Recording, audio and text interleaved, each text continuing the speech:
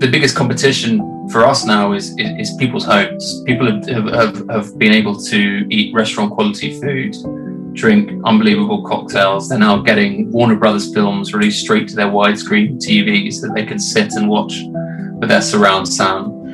And it's actually saying, what's going to make you, leave your home and come to one of our venues. So it's actually, I've got to be honest, there were points in the pandemic I wished we had better things to send on the back of the scooter. But our mantra is always trying to create things you can't send on the back of the scooter. Yeah. I.e. that experience. Most people don't have a home that looks like a Mr. Fogg's venue, and they don't serve drinks that appear like that. And hospitality is centre to what we do. Service is a transaction. Service is how you get A to B. You can get service out of a vending machine. Hospitality is the way you make people feel.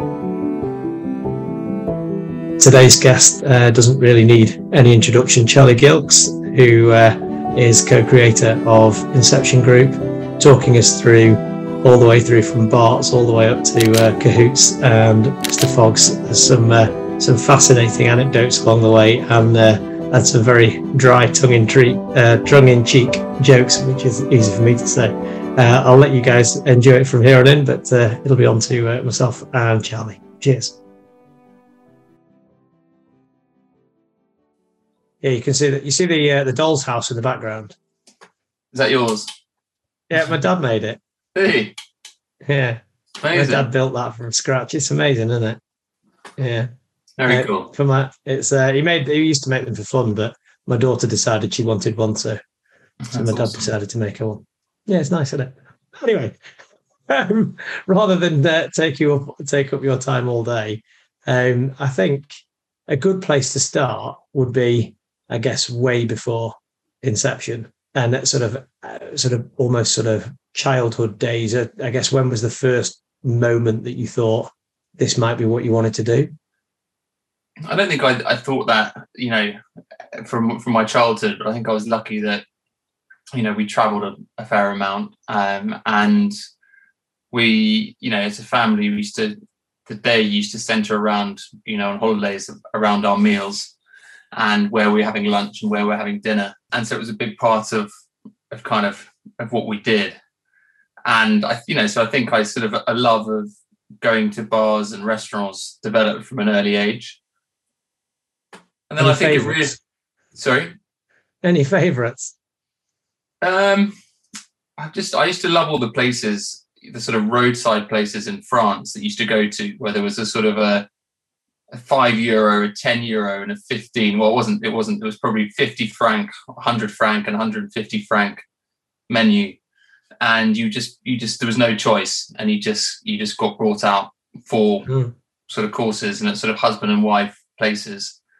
Those are sort of my favourites, and I've got lots of happy childhood memories of getting the ferry across to France and driving through, and just finding these spots. And actually, I remember watching a Rick Stein program recently, actually, and they were showing the fishermen's cafes in England, and everyone's in there eating greasy burgers and sausages.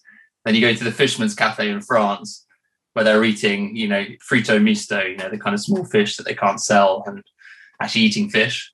But I think, food certainly there is, you can eat very, very cheaply, but very well.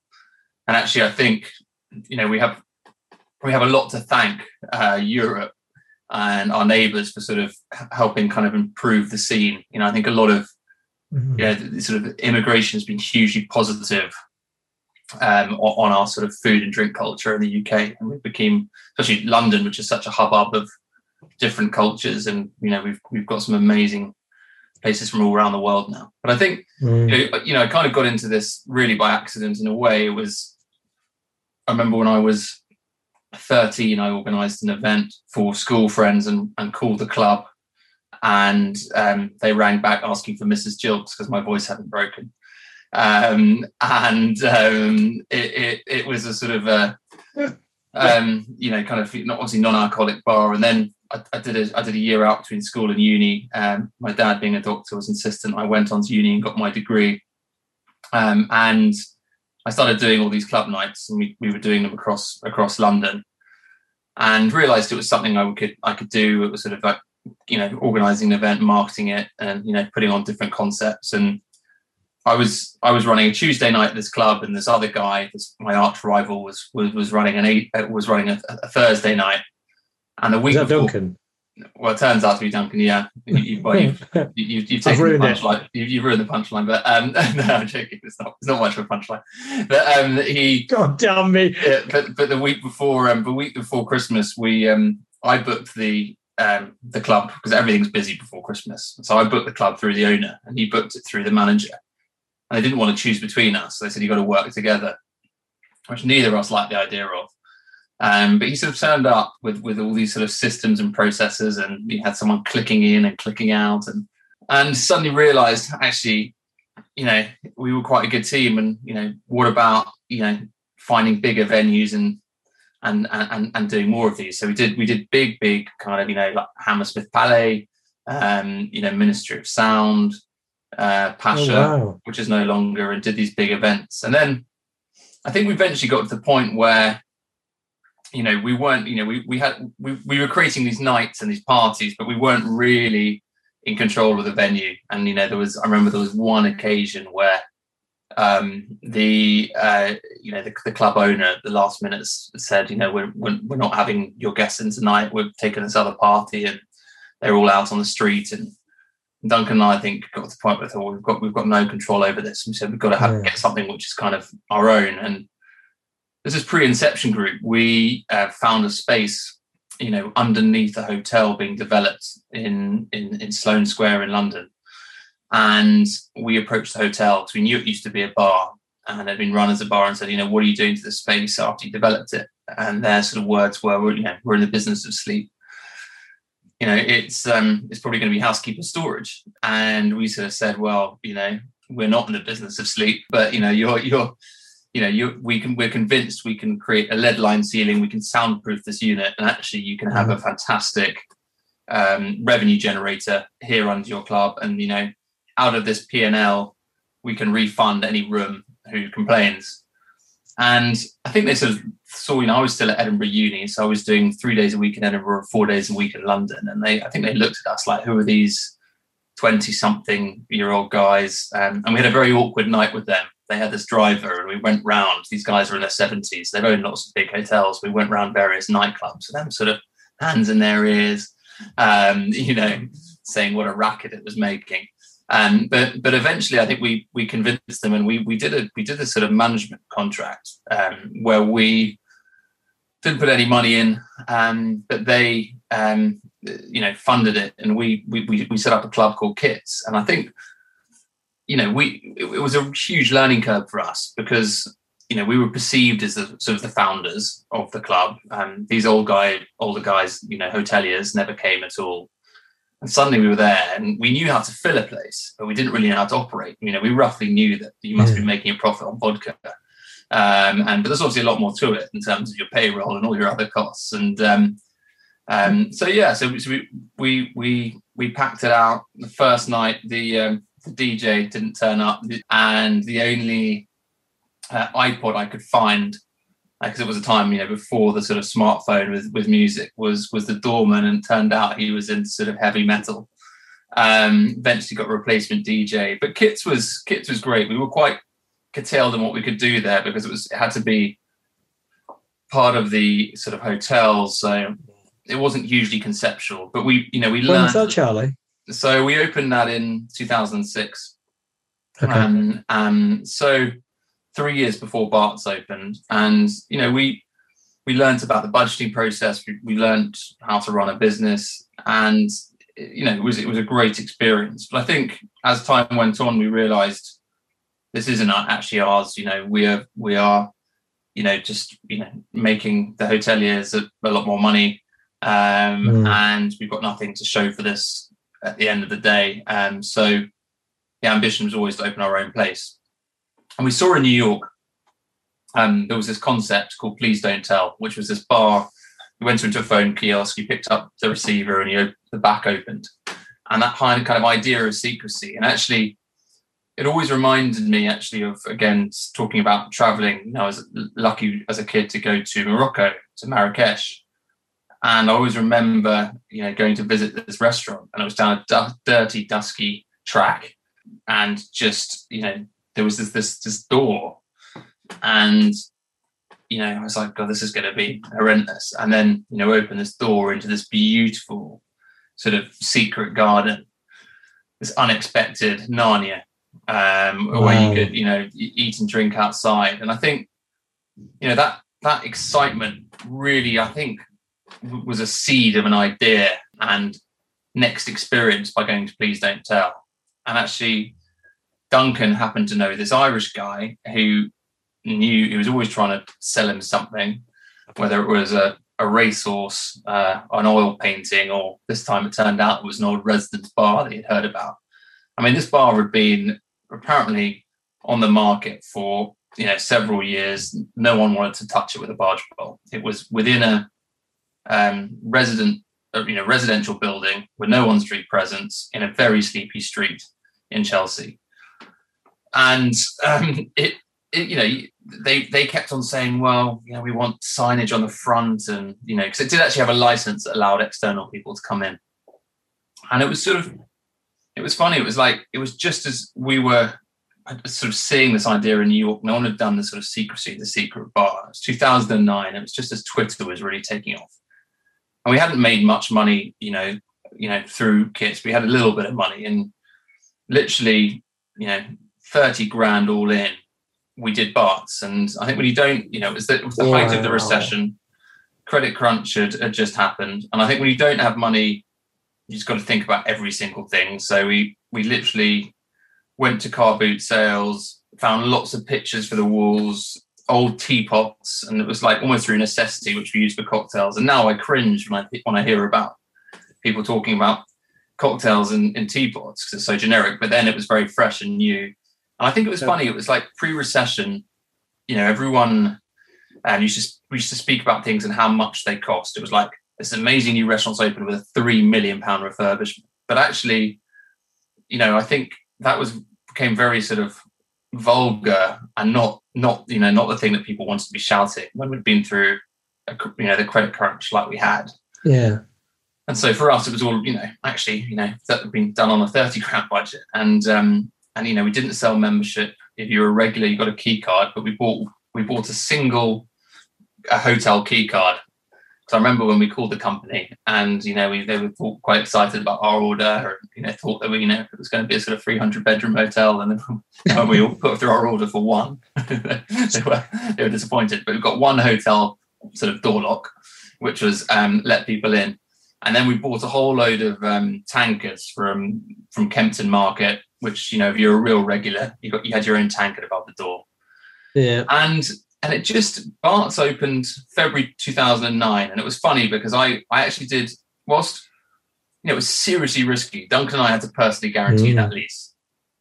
So if the company had gone bust, we would have been, personally liable, which in hindsight was hugely risky. But the rent was very reasonable. I remember our solicitor ringing, Charlie, there's been a mistake. It says this amount per month.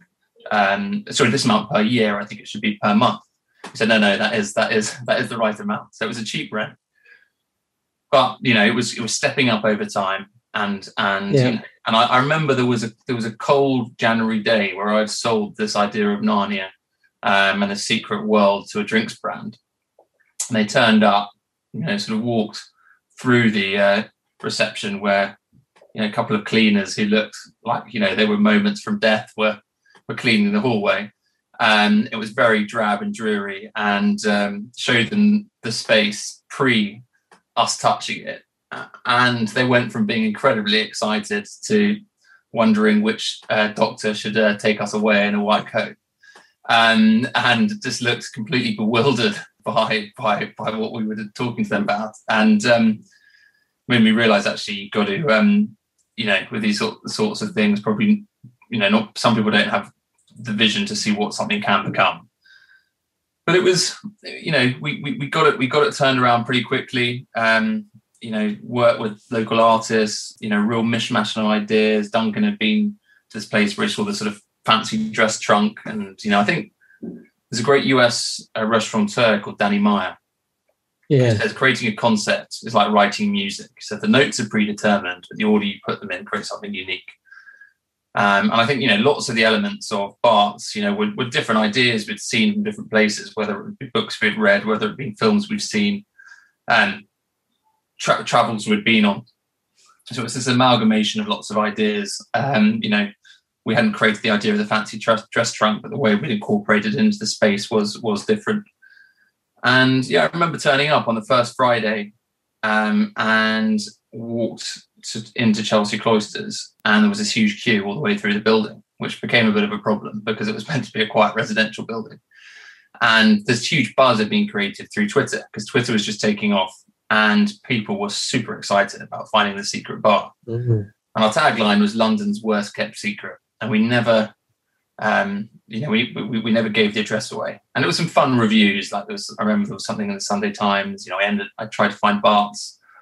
I ended up, in a kitchen of the Chinese restaurant next door.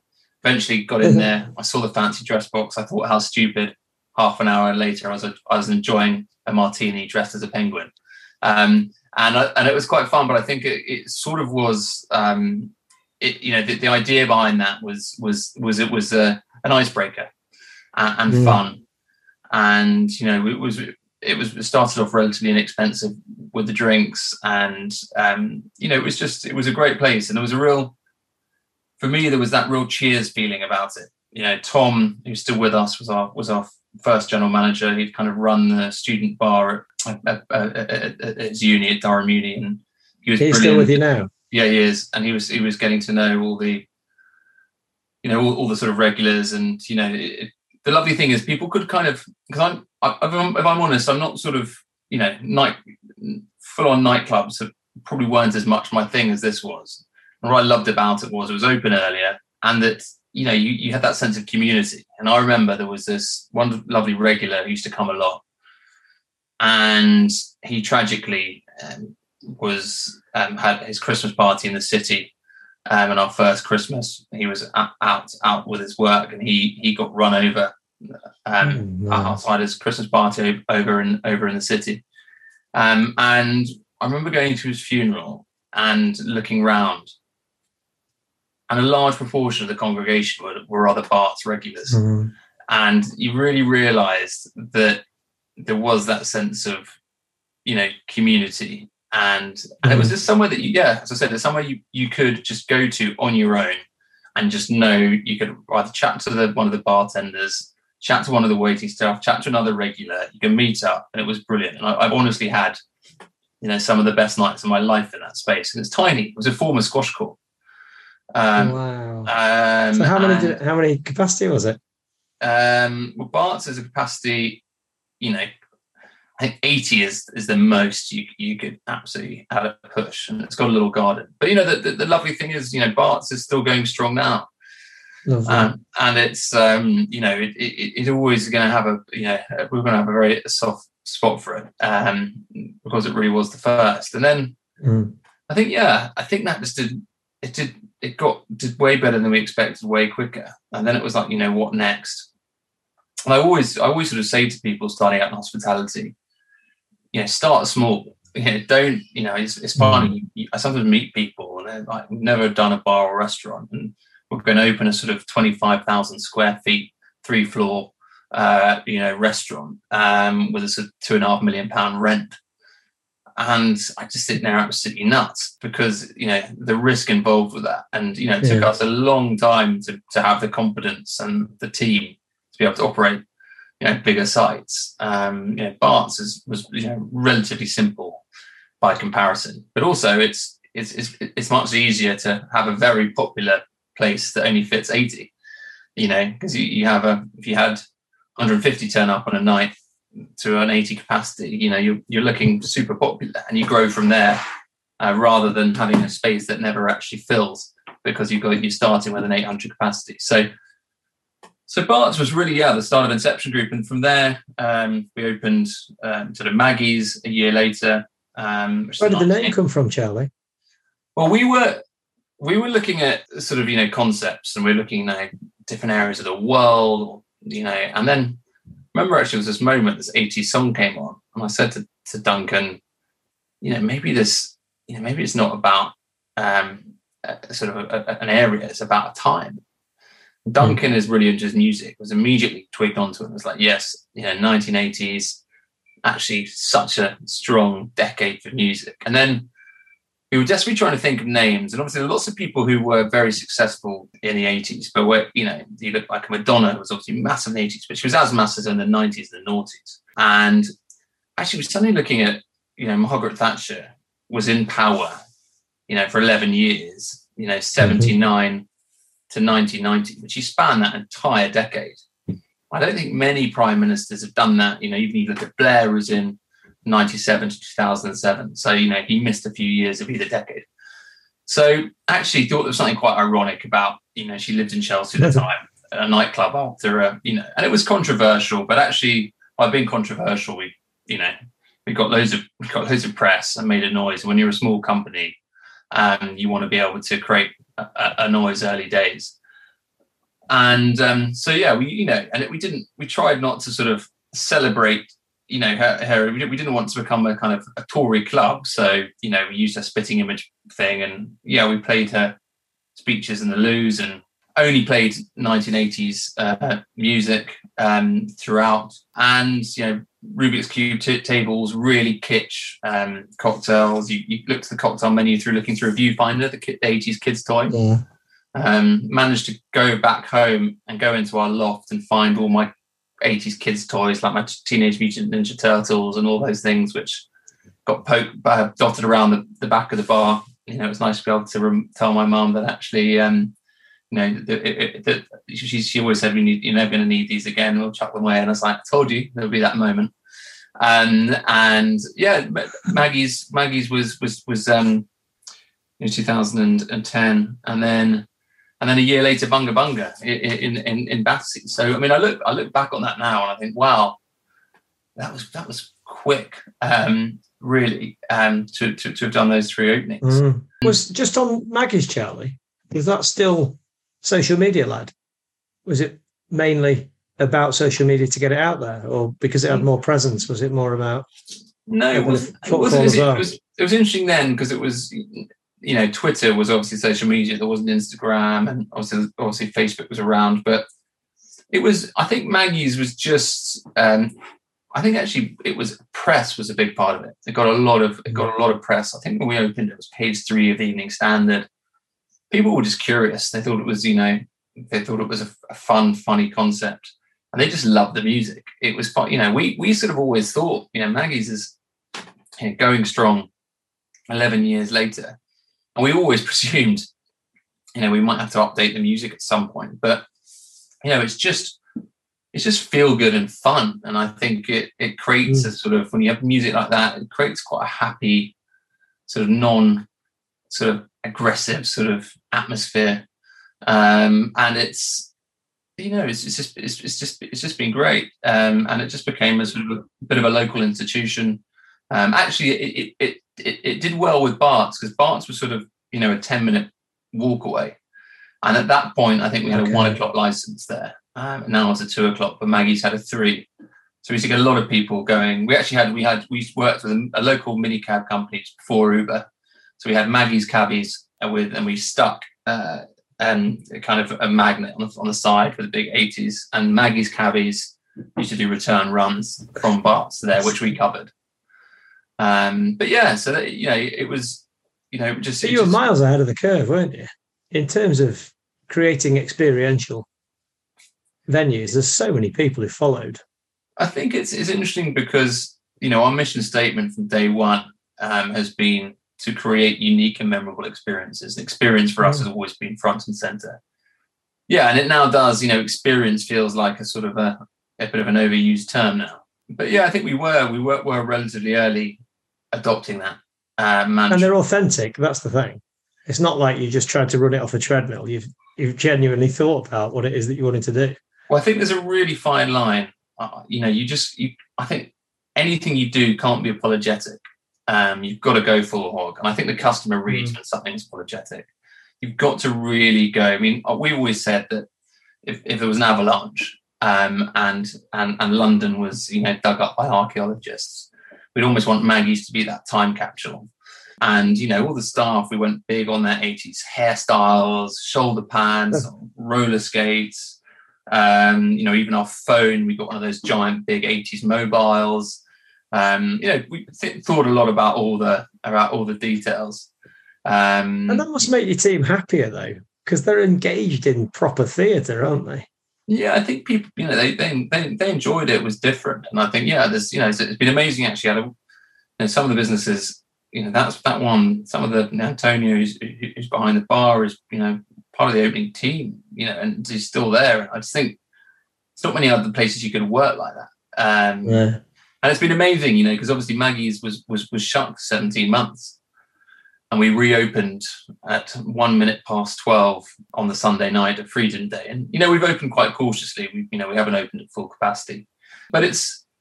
It was amazing. It was quite an emotional thing actually, seeing the whole team together, seeing the DJ there again, and you realise people have really missed it. And it was just How have you done with the team in terms of? I know we'll come back to the rest of the journey, but with coming out the other side of it.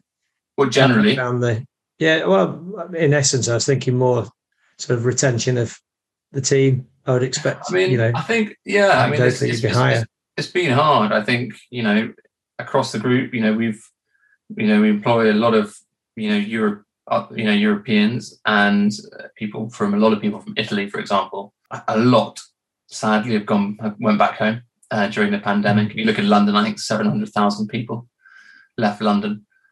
So obviously, there was always a worry for us. We saw the issues that Brexit were going to cause with recruitment, but actually the pandemic has expedited that trend.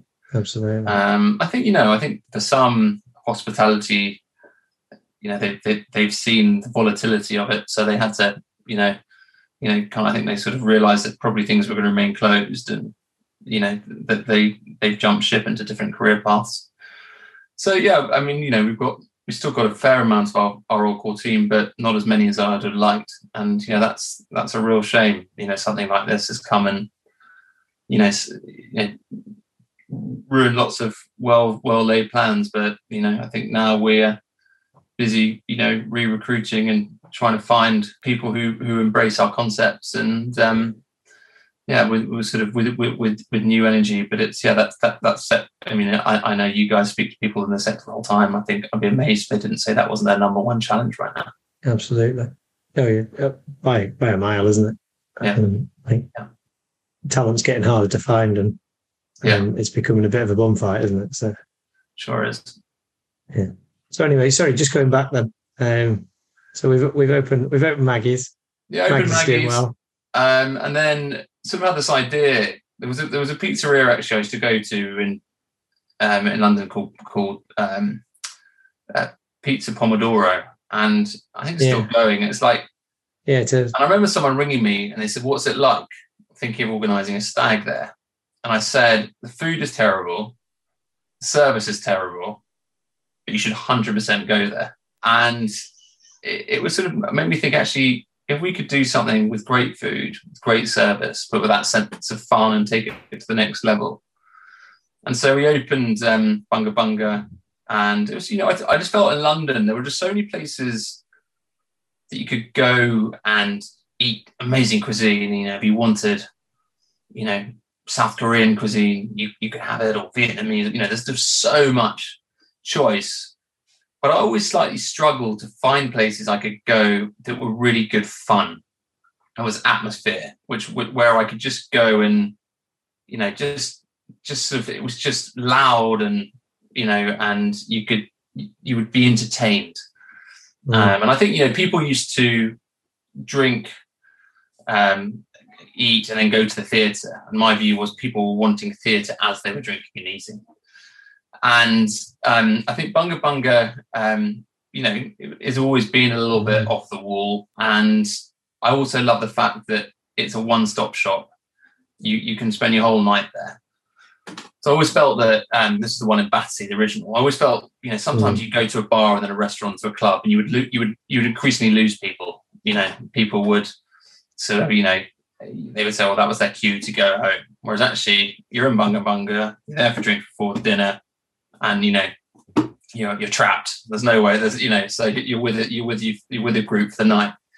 That was an old pub and an old failed pub in Battersea. We were always looking at these sort of failed sites, right postcode, wrong street, slight destination sites. Would bring a really strong concept, make a big noise, and the hope is that we stood out from the crowd because we were really doing things slightly differently. Mm-hmm. And then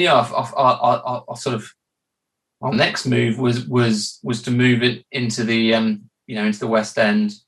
We've slowly moved east over the time. The furthest east we are now is Liverpool Street, but it took us a while to get there.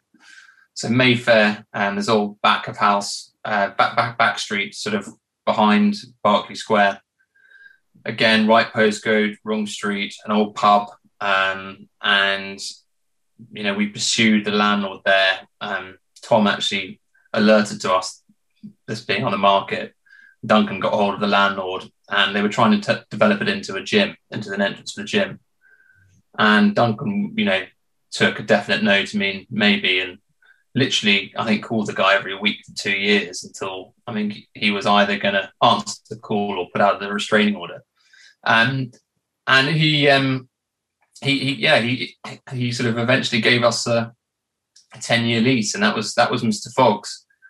And it was the first site. We had a bit more money that we did. We actually we got a proper company involved and did a proper capex spend on it.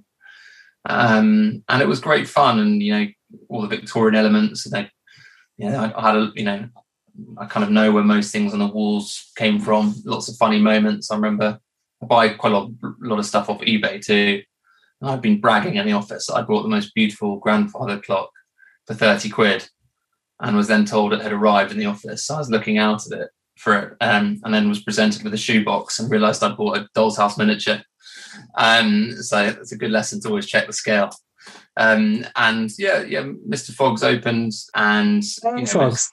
And it Have was. You put a little grandfather clock in there? It's on a shelf, yeah.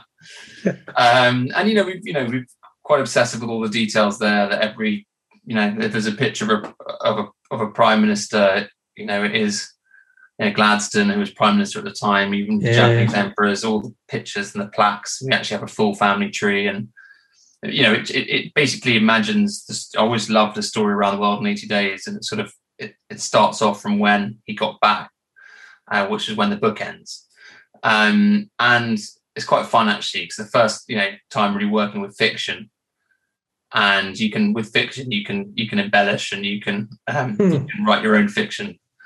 And we got the head bartender from the Connaught to come and open, and we got some, and we really sort of raised the game. Robin, who's our ops director, who'd been the opening general manager of Bunga Bunga, they did an amazing job, and that was really exciting for us. And that was the first time really that we then started thinking. I felt a little schizophrenic, because I remember going from meetings, from Bart's, sort of 1920 speakeasy, to talking about the 1980s, to Mad Bunga Bunga, to more refined Victorian England. Actually, are we going to make 11 different concepts, or are we going to have some brands that we can really grow? And that was the point I think we decided. So from that, Mr. Fogg's, we've opened 5, and the only other concept we opened more recently was Cahoots, and that was actually, that was really interesting, because that was on the back of a failed site, and a big lesson for us was we opened a nightclub called Disco in Kingley Court, and it was interesting because it was relatively popular, but it just didn't get the spend that Maggie's did. And whilst it sort of got, the spend per hour is probably now similar to Cahoots, the trading window was 11 till 3, Thursday, Friday, Saturday. So you just couldn't do the money. that it needed to do to pay the rent and the costs. So Disco, we realised just wasn't sweating that asset and that site enough. So that closed, and we then, had a thing called Project C, where we all massively racked our brains about what this should become, and we decided to open Cahoots, which is a 1940s concept, which we, again, I think we've always tried to turn a disadvantage into an advantage. So where Bart's had no on-street presence, we're like, actually, well, we can use that to create a secret bar. And I think there are a lot of bars that are underground that try and just do everything they can to make people feel they're overground by putting in fake skylights and natural daylight lights. So let's actually, again, use a disadvantage to become an advantage. And what's one thing that would have to be down in a basement? Well, what about an underground tube station? That's funny, and that's quite often happens with the ideas process. Is Duncan has one idea. He really wanted to do this 1940s thing. So I love that era and that look. And I then really wanted to do a tube station. So let's make it a 1940s tube station. And then we had real fun because they were used as air raid shelters and things. And then, with that one, the opportunity came up a few years ago to get the site above, so that you can kind of walk through. I don't know if you've been, but you can walk through the ticket hall and the station as the control room. But actually, again, it makes sense, so it feels like a ticket hall, buzzing ticket hall. Yeah. You've got the tube station, you've got the control room where everything's run from, and the sort of the narrative kind of works. And it's quite, it's very funny. We still get, because we literally till quite recently didn't have a Kahoot sign at all, just said to the trains, and genuinely, about 30 tourists a day would just sort of wander down the staircase and then sit on the tube wondering why it wasn't moving. Cahoots has been great, and we're really delighted now to have the other bit open. And again, it literally opened end of November 2019. So, and it was just had the most amazing Christmas, an amazing start. And then, we all know what happened next. COVID struck. And so it actually just hasn't actually had a proper run yet. So it's been very stop-start. So I'm excited now just to really, it feels like we're almost relaunching that, reopening that business. It's been nice to see how well a ticket hall has kind of chimed with the underground station and the control room, and they really work well as three spaces. Fantastic. And when you say you've sort of restarted it, or it feels like a restart, have you found that you've lost a lot of traction because of the horrible gap in the middle? I think we're rebuilding. Obviously, it's sort of, I still feel like, we're in recovery mode at the moment. I think it was, we had so many false dawns that, February 2020, we started seeing almost, we had a slight canary in the coal mine. We started seeing some of our big corporates cancel, because we do quite a bit of work with Facebook and Google, and these were events which involved people coming from all around the world, and travel from different countries, from Asia in particular, was restricted much earlier, obviously. So we started losing these events, and these were substantial events to be losing, so it hurt. Our normal consumer was behaving completely normally until the weekend before that famous Monday, where Boris stood up and said, do not go to clubs, bars, restaurants. And I think we were in absolute shock. I think you just never forecast, in your worst case scenario, you may lose a license in one site, or there's a downturn, but you sort of get a warning. That's not an instant hit. But we never imagined in a million years that you were going to have no revenue. So you go, that period, it was genuinely a long period of how is the company going to survive at all? We've got better terms from our suppliers. So, we probably would had our record Christmas, but hadn't paid for it yet, or in its entirety. And, that we were quite lucky, because the rent quarter, it's funny how the timing, and I don't think this is something people have really sort of spoken about much, but actually, if this had all happened, say 3 or 4 weeks later, sort of beginning of April, for example, all those quarter payments, the rent quarter, your HMRC dues would have all gone, and that would have made it even harder. Luckily there was a small amount of money to sort of tide us over until we were able to secure more debt.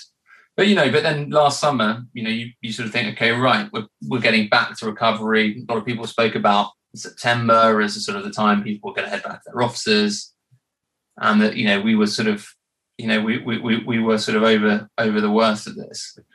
And then obviously we started seeing more and more restrictions come in just as we were sort of starting to get momentum again, starting to get back on our feet.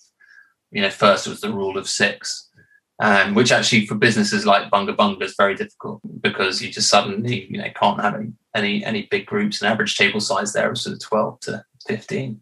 And then it was a 10 p.m. curfew, which for us was a disaster. Yeah. And then the sort of famous Scotch egg rule, and everyone was having to serve food with every drink, and then we had a lockdown for the whole of November, but we kept our teams working to prepare for Christmas, and then we only got 13 days of trade. And but I do, I have sort of, probably to a slightly obsessive point, overread on Twitter about what's going on with cases, what's going on, and what's been going on with the vaccine. I think from November, when that Pfizer, I remember, that November day when the Pfizer vaccine was announced. Yeah. I think I felt a lot more positive since then, because I think it soon became clear to me that this is our only way out of this. And absolutely. Otherwise, we are going to be in perpetual lockdown. So that was a great moment. And so I think I have had faith that this roadmap back, sort of, unless a horrible variant turns up, which I sort of feel is fairly unlikely, that we are but we are kind of, this is recovery now, and that we can recover, because you couldn't, we just weren't in the position really to make hires last summer, and it was stripping things back, obviously trying to keep true to our brand, but it was a pared back experience, probably, because it was just survival mode. Yeah. Whereas now I think we're starting to get back. We're not far off our 2019 revenues. And I think feeling a lot more positive. So we're able to start making appointments again, and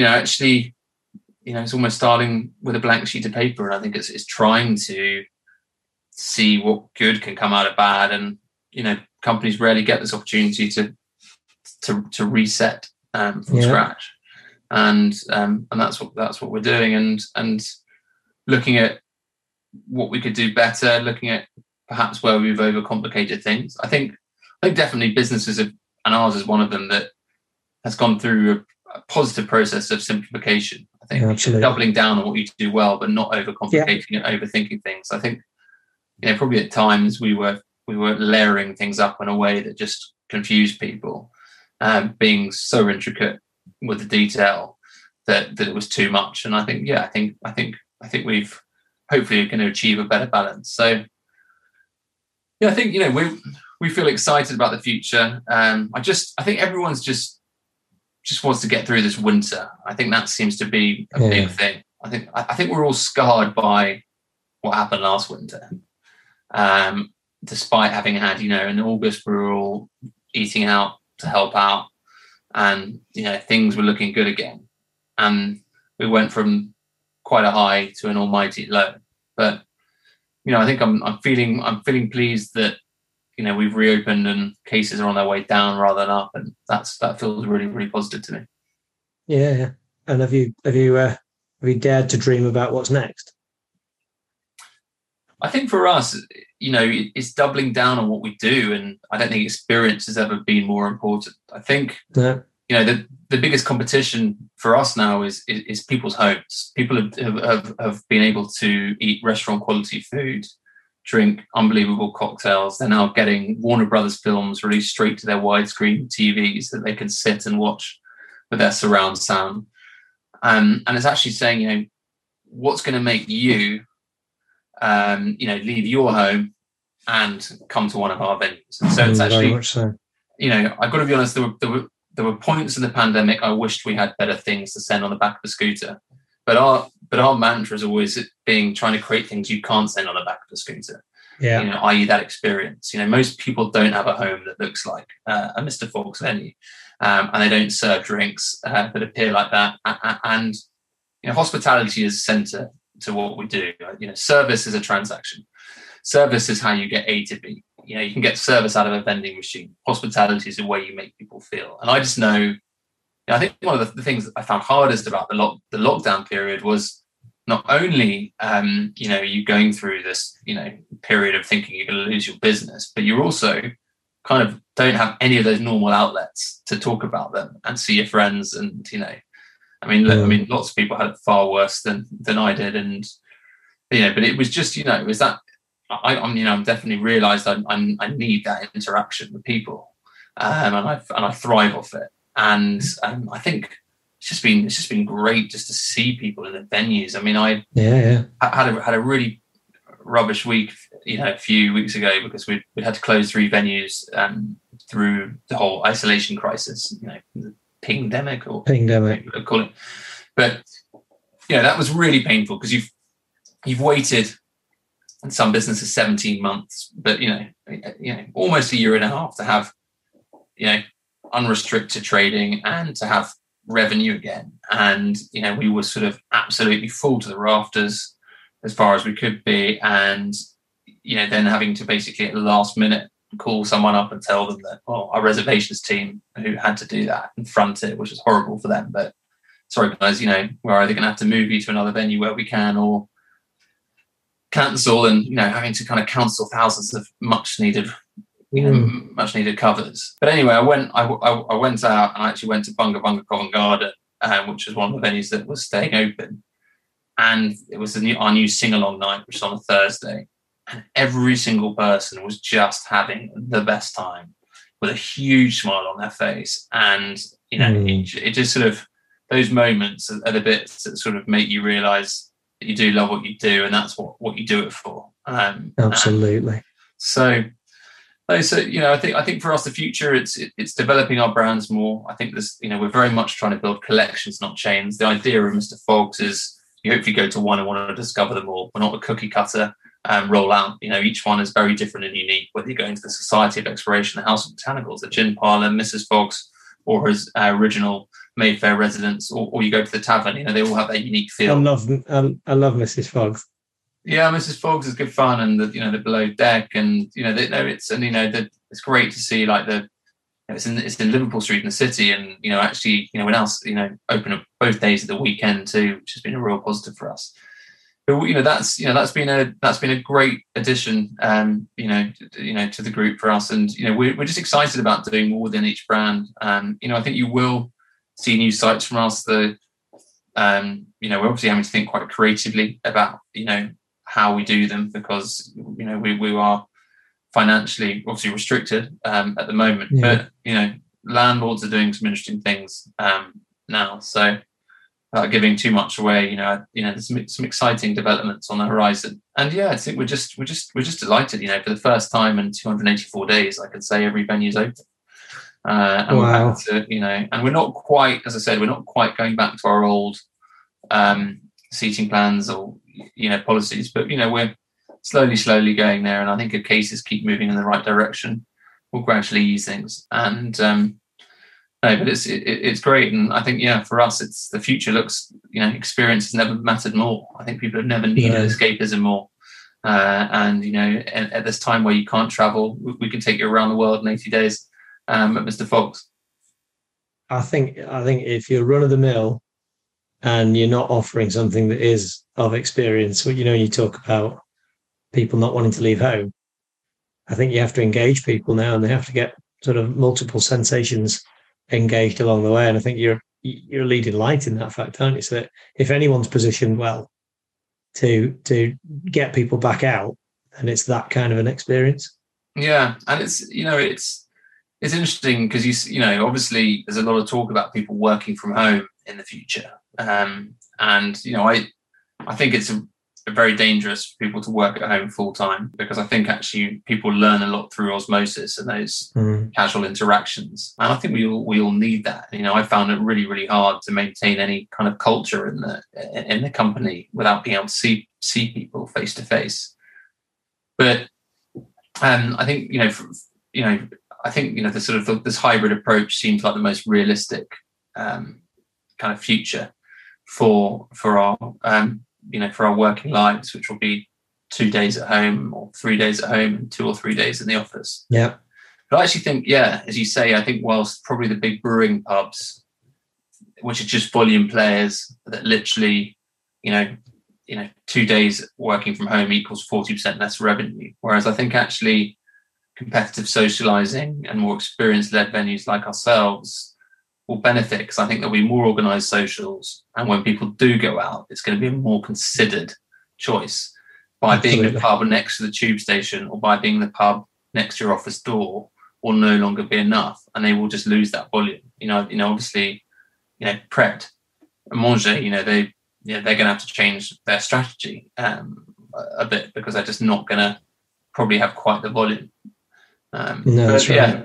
Interesting times ahead, and obviously we're excited about events starting again, and we're excited about tourism starting to gradually reopen, because we do get a lot of international business travelers, for example, who used our places, and we kind of look forward to seeing them come back, although probably going to be limited this year. But I hope really 2022 sees that recover more fully. Yeah, I couldn't agree more. I honestly think we're nearly there. I know that's a crazy, strange thing to do, and I've always been cup half full, but it feels to me that there's a bit of a shift in momentum now. And I'm not really sure that anybody could look us down again. I've had enough of it, mate, as personally. Yeah, I think the only thing would be a vaccine evading variant, but I hope it's not going to happen. And I don't think the economy could take it. The country just simply aren't going to be able to afford. I think we've got to get the rest of the world vaccinated, and the developing world, because this is a global pandemic. It's not something that's just affected our island, and I hope 2022 can see the whole world come out of this, and the international borders will reopen. Cheers to that. I took my team out for the first time on Saturday, and exactly as you say, it was much more of a considered let's get out. We went to Manchester, and people travelled from all over different parts of the country to get there. And Albert Schloss, were you there? We definitely ended up in Albert Schloss at some point. But we went out at lunchtime. We got to Albert Schloss pretty schlossed at around about sort of 7:30, and I left my team to it, because they're all about half my age. At about 8:30, 9 o'clock, having already done my 8-hour session. But it was, I'm a sociable person, and I the damage done by not getting people together and not enjoying time together is far greater than anything that a pandemic's doing. People need to be back together. No, I agree. Well, let's hope this is the beginning of the end. Yeah, I hope so. You know what? I don't want to keep you any longer, but it's been an absolute pleasure. I've loved hearing the story end to end, mate. Brilliant. Thank you so much. And we love working with you guys at Wireless Social, and hope to continue doing so. Thank you so much. You will do as well as whenever I can be in charge of it. Yeah. Okay. Thank you. Great stuff. Thanks ever so much, Charlie. Cheers. Thanks, Julie. Thanks. Take care, mate. Bye.